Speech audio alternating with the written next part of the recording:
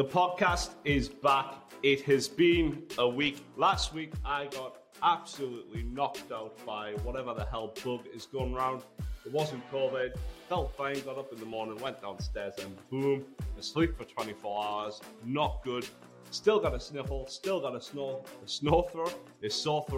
So bear with us. It might not be the best sounding podcast you've ever heard. It might have a lot of blocked nose Geordie accent, but there we go. This is Demand Better Marketing, the podcast. This is episode 3. Next week, we will be on the road in Texas, so we're going to have to figure out a solution for that. I think it's going to be a podcast from a phone type of arrangement. We're not taking this massive setup, naturally. Today, we're talking about 7 tools that will change your marketing approach. That's not right. That's not the title I've got wrote on this screen in front of us. I'm going to look. 7 tools that will change your approach to marketing. Words were flipped around. It doesn't matter. Tools, marketing, software, let's get into it. Obviously, it's been a little while since we did one of these. It might be a little bit ropey, and this is the first episode that is not live.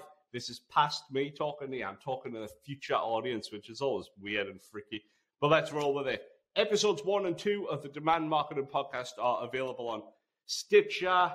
I don't even know if Stitcher is still a thing. Spotify, iTunes, all of the places that you would regularly get podcasts from. Remember to subscribe. Because it's not live, I can't invite you to leave questions or comments below. But if you do leave comments or questions or email us with feedback, we'll answer them on the next episode for sure. And on this episode, we are talking about simple things, top-level stuff that we can maybe break down in further episodes. And, you know, it's an interesting one. Marketing tools really is kind of, people think marketing tools and dive straight into software, but we're not trying to do that today. We're going to talk a little bit about software. People think of things like HubSpot, Marketo, CRMs, SEO software, lead capture software, all that stuff, but there's about 1 million posts, 1 million podcasts, and 7 million videos about what they are, how they can help you. So we're gonna touch on them a little bit, but for the most part, this episode is not about software. We are going to cover some different, bigger, some more strategic tools. That said, though, we are going to kick off with a piece of software. Why the hell not? Let's get out there. Marketing tool number 1, 1.5, however you want to look at this, is Ahrefs/SEMrush, RF/SEMrush. Who cares? One thing is for sure, all of these SEO software tools need to sort out how the hell you pronounce the brand names. The 2 leading examples in the market are Ahrefs and SEMrush. They don't know how to say it. We don't know how to say it. Is it RFs? Is it Ahrefs? Is it SEMrush? Is it SEMrush? The branding, that side of linguistics, needs to sort the hell out. Ahrefs is my go-to marketing tool. It is one of my personal favorites. We use it day in, day out here at Canny. It's a top tool for marketers. What it lets you do is, if, for example, you want to research Valraven bags, you can put the website into Ahrefs and you can have a look. You can see the pay-per-click ads they're running. You can see the types of content they're creating, what's working and what's not. You can see all of the keywords they're ranking for. And then you can map them against a different brand, Nike, Adidas, see what they're ranking for. It's hard to think of examples on the spot, but if you run a sneaker, I hate the word. I can't believe I've just used such an American word on our podcast. You run a trainer company, you're selling shoes, and you want to know what Nike and Adidas are getting the most value from. Ahrefs is brilliant for that. You can go in, you can find, 10,000 people per month are looking for black running trainer. And then you can see what content they have that's ranking for that. And you can not duplicate the content, but you can create other different types of content, drill down and find out what's working, what's getting the links. Basically, Ahrefs, SEMrush, they do pretty much the same thing. I'm sure both company founders will love being compared like that, but I am sorry. Drop us a mail, we'll correct ourselves. But Ahrefs and SEMrush do roughly the same thing. Pricing's about £180 a month we pay at Ahrefs. They're really great at deep diving into SEO, into content marketing, and basically utilizing all of the data that's out there on the web to create your own marketing plans, your own marketing strategies, and your own content marketing ideas. Tool number 2 is not a piece of software. Tool number 2 was introduced to me by the Goldman Sachs program it is a framework called the See, Think, Do, Care framework. It's the first non-software tool on this list. Basically, marketing funnels and marketing pipelines are a bit of a mess. They just are. Like, there's no getting away from it. The thought that somebody enters your company's pipeline or funnel and just gradually, linearly, presses down that journey in this day and age isn't right at all. You land on a website, you follow them on Instagram, you follow them on social media, you subscribe to their newsletter, you might get a podcast, you might watch a video. That linearity is gone. People don't progress nicely. The ping here, there, everywhere. Imagine you got a pen and just scribble. That's more what the customer buying journey looks like these days. That is just how it is. The See, Think, Do, Care framework kind of accounts for that. It's a great framework for building content ideas. So things like the whole idea is, where will people see your brand? So if you all see and then start thinking about, so let's think about an IT company or an internet service provider. You're working away on your computer and all of a sudden you see that your internet is down. That's not great. It comes back online, it's fine. Later, it happens again. You're starting to see problems with your internet. So that's one thing. Then you start thinking to yourself, okay, what should we do about this? Like, the internet is intermittent. It's not fast enough. The download speeds are rubbish. What sort of things could we do about this? You start thinking about your options. Could we buy a faster router? Could we hire a different company to manage the internet for us? Could we do all of these different things? You're starting to think about the problem.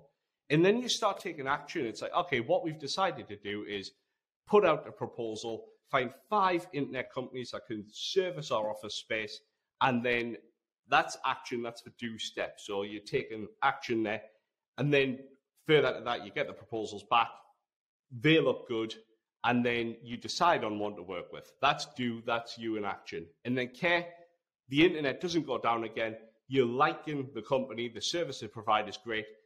This is how you can kind of like see, think, do, care working in a piece of like marketing. So it's all about a journey, but it kind of accounts for different like buying decisions and buying points. So the way I like to use this framework is like in the C section, we might create content that are quick hints and tips, ways you can fix your internet, news about internet news, ideas and updates. It's like little kind of almost like BuzzFeedy snapshot bits of information that you could serve up through social media, through your blog, through your newsletter, quick hints and tips. In Think phase, people are maybe looking for ideas on pricing, they're looking for in-depth thought articles, reasons that this might be happening, and detailed fixes, how they might get around to fixing that themselves before contracting an agency to do it for them. In Do, you might want to be thinking about sharing things like testimonials, case studies, things that like prove you are a good company, reputable, able to do the job. And then in Care, once you've got that client over the line, you might want to share tips on making ongoing difference to the internet, things they can do with the internet that they maybe hadn't thought of before. Think about things like referral bonuses and client nights. All of these are like marketing little tactics and strategies that you can piece together around this framework to kind of help you map the customer journey, even though it's not as linear as it was once. Like it could take a bit of getting used to, and there's some crossover between the sections, but it's really a thinking exercise and trying to change your thinking around the content and the sort of things you're putting out there to market your business. I feel like I do that all the time. I used to do that kind of wrap up tone of voice on our old videos, and I've started doing it in the podcast now. Let's roll on. Tool number 3. Zapier, another piece of software, but not really. It's a tool that connects software. It lets you automate anything, anywhere.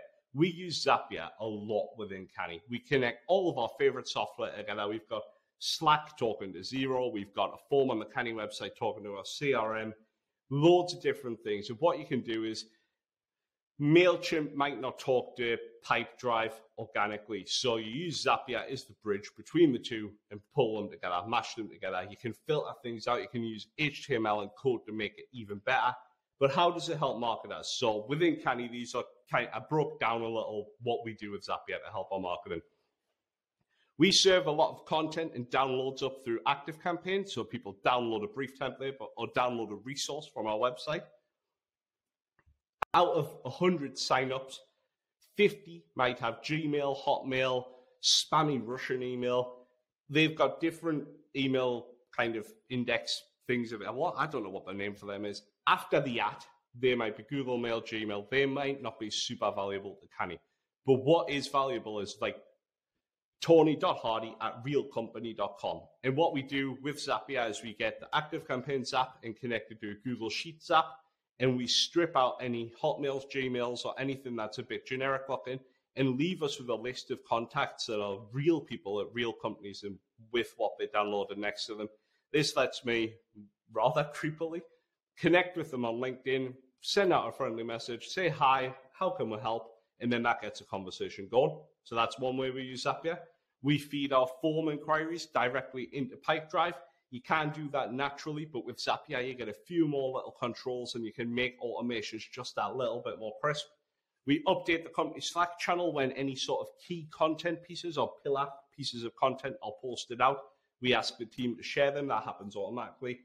And then we used to have an automation running that helps us post blogs out automatically. So when the Canny blog is posted, send it out to all of the different social media channels. That works quite well too. And then if you're doing paid, Canny don't do much paid advertising at all, to be perfectly honest. But if you're doing Facebook ads, Google ads, you can tie a lot of stuff back into Zapier, and there's a whole lot of options there. Zapier is well worth checking out. Tool number 4 is not a piece of software. The one-page marketing plan. This is a book by Alan Dibb. And how is a book a marketing tool? Well, bear with us, I'll tell you. But the book's absolutely outstanding. Definitely get hold of it. I listened to the audiobook, then I bought the real book. It's a short read, and what it helps you do is construct a plan for how to market your business. So you go through 3 stages. You go through the before the sale, the pre-sale, during the sale, and after the sale. And what it does is it gives you the three grid of all of the different things that you need to be considering. So before the sale, you're looking at target market, the message you're sending to the target market, and the media, and the way that you're going to connect to the target. During the sale, you're looking at lead capture systems, your lead nurturing systems, and the sales conversion strategy itself. And then after the sale, how you deliver world-class experience, increase customer lifetime value, and what your referral strategy look like. It's a pretty straightforward tool, but what it does is it forces you to think granular. That word is not coming out. Force you to think about the 9 different areas of a marketing strategy, and it really just focuses the messages, and makes you think really narrowly about the target that you're going after and how you're going to connect with them. Tool number 5 is Hotjar. Every one of these slides starts off saying, this is one of my favorite tools. They are all really solid marketing tools. Hotjar's a real interesting one. So they used to have a free plan. I think they still might have a free plan. And what that lets you do is create heat maps. So on your website, you can see where people are clicking, where people are going, what people are finding useful and what they aren't. It lets you create scroll maps, so where people are getting to on the website before clicking off and going to other places. So the top of the website will always be red and hot, and as you get down the website, it'll get cooler and cooler. But you can see if there's any areas where people are like, oh, I don't like that, and clicking straight away. It lets you survey customers for feedback, so it kind of puts in a little non-intrusive pop-up, lets you get a bit of real-time feedback from website visitors. And it lets you record sessions so you can see users using your website in live time, getting to see exactly where people are going. And importantly with Hotjar, if you pay like this, there's some plans where you can get access to really specific things like contact pages, conversion forms. You can see exactly where people are going, where you're losing them, or even what they're looking for. It's a really interesting tool because what it lets you do is it informs better decisions. Like, we added some things and removed some things to the Canny website, from the Canny website, because we've seen in the scroll maps that people were getting lost at that point. So we added some new things in. Lets you uncover hidden opportunities and things that you didn't know people were looking for, and it lets you prioritize the changes. Pretty straightforward. Okay, number 6. This is the slide that I've been dreading, the reverse goal engine. This is a really straightforward piece. Like, people use this in business all the time, but I don't see it used in marketing or by marketing teams anywhere near as much as it should be.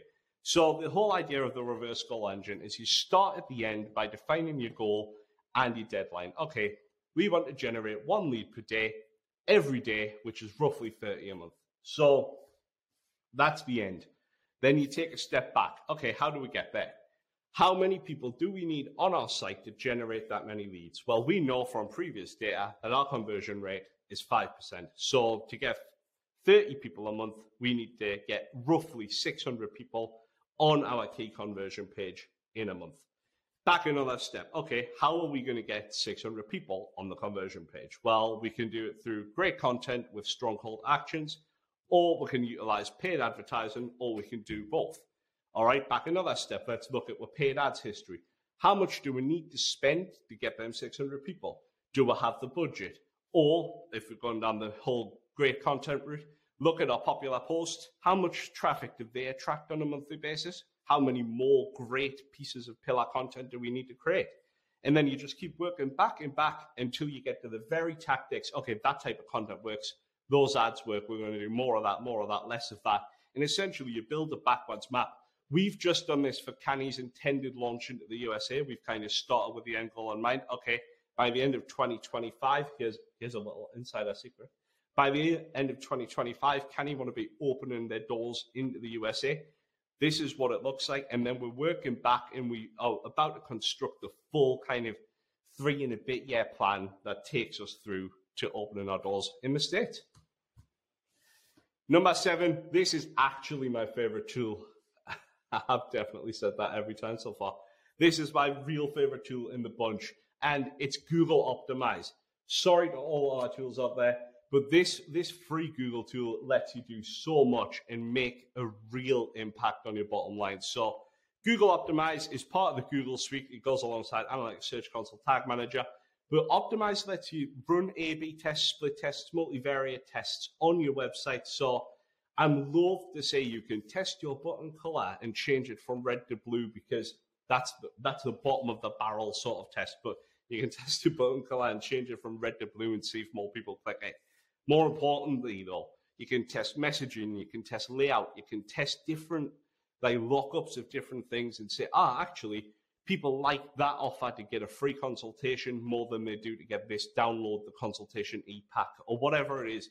You can do loads of testing, and what you can do is link that into your Google Analytics goals. You can link it into your setup there, and you get some real data pulling through. If you've got enough people coming to your website, say 10,000, 20,000 in a month, then you can get some really decent data out of that. And what it lets you do is like get your site, your ideas, and your decisions pre-validated before you push them live, and that's massive. Like, if you're working blind and just randomly changing the website for the sake of it, you could be throwing money down the drain. Google Optimize does go a long way to stopping that, and it makes you make decisions with a bit of data behind them in a bit more kind of common business sense.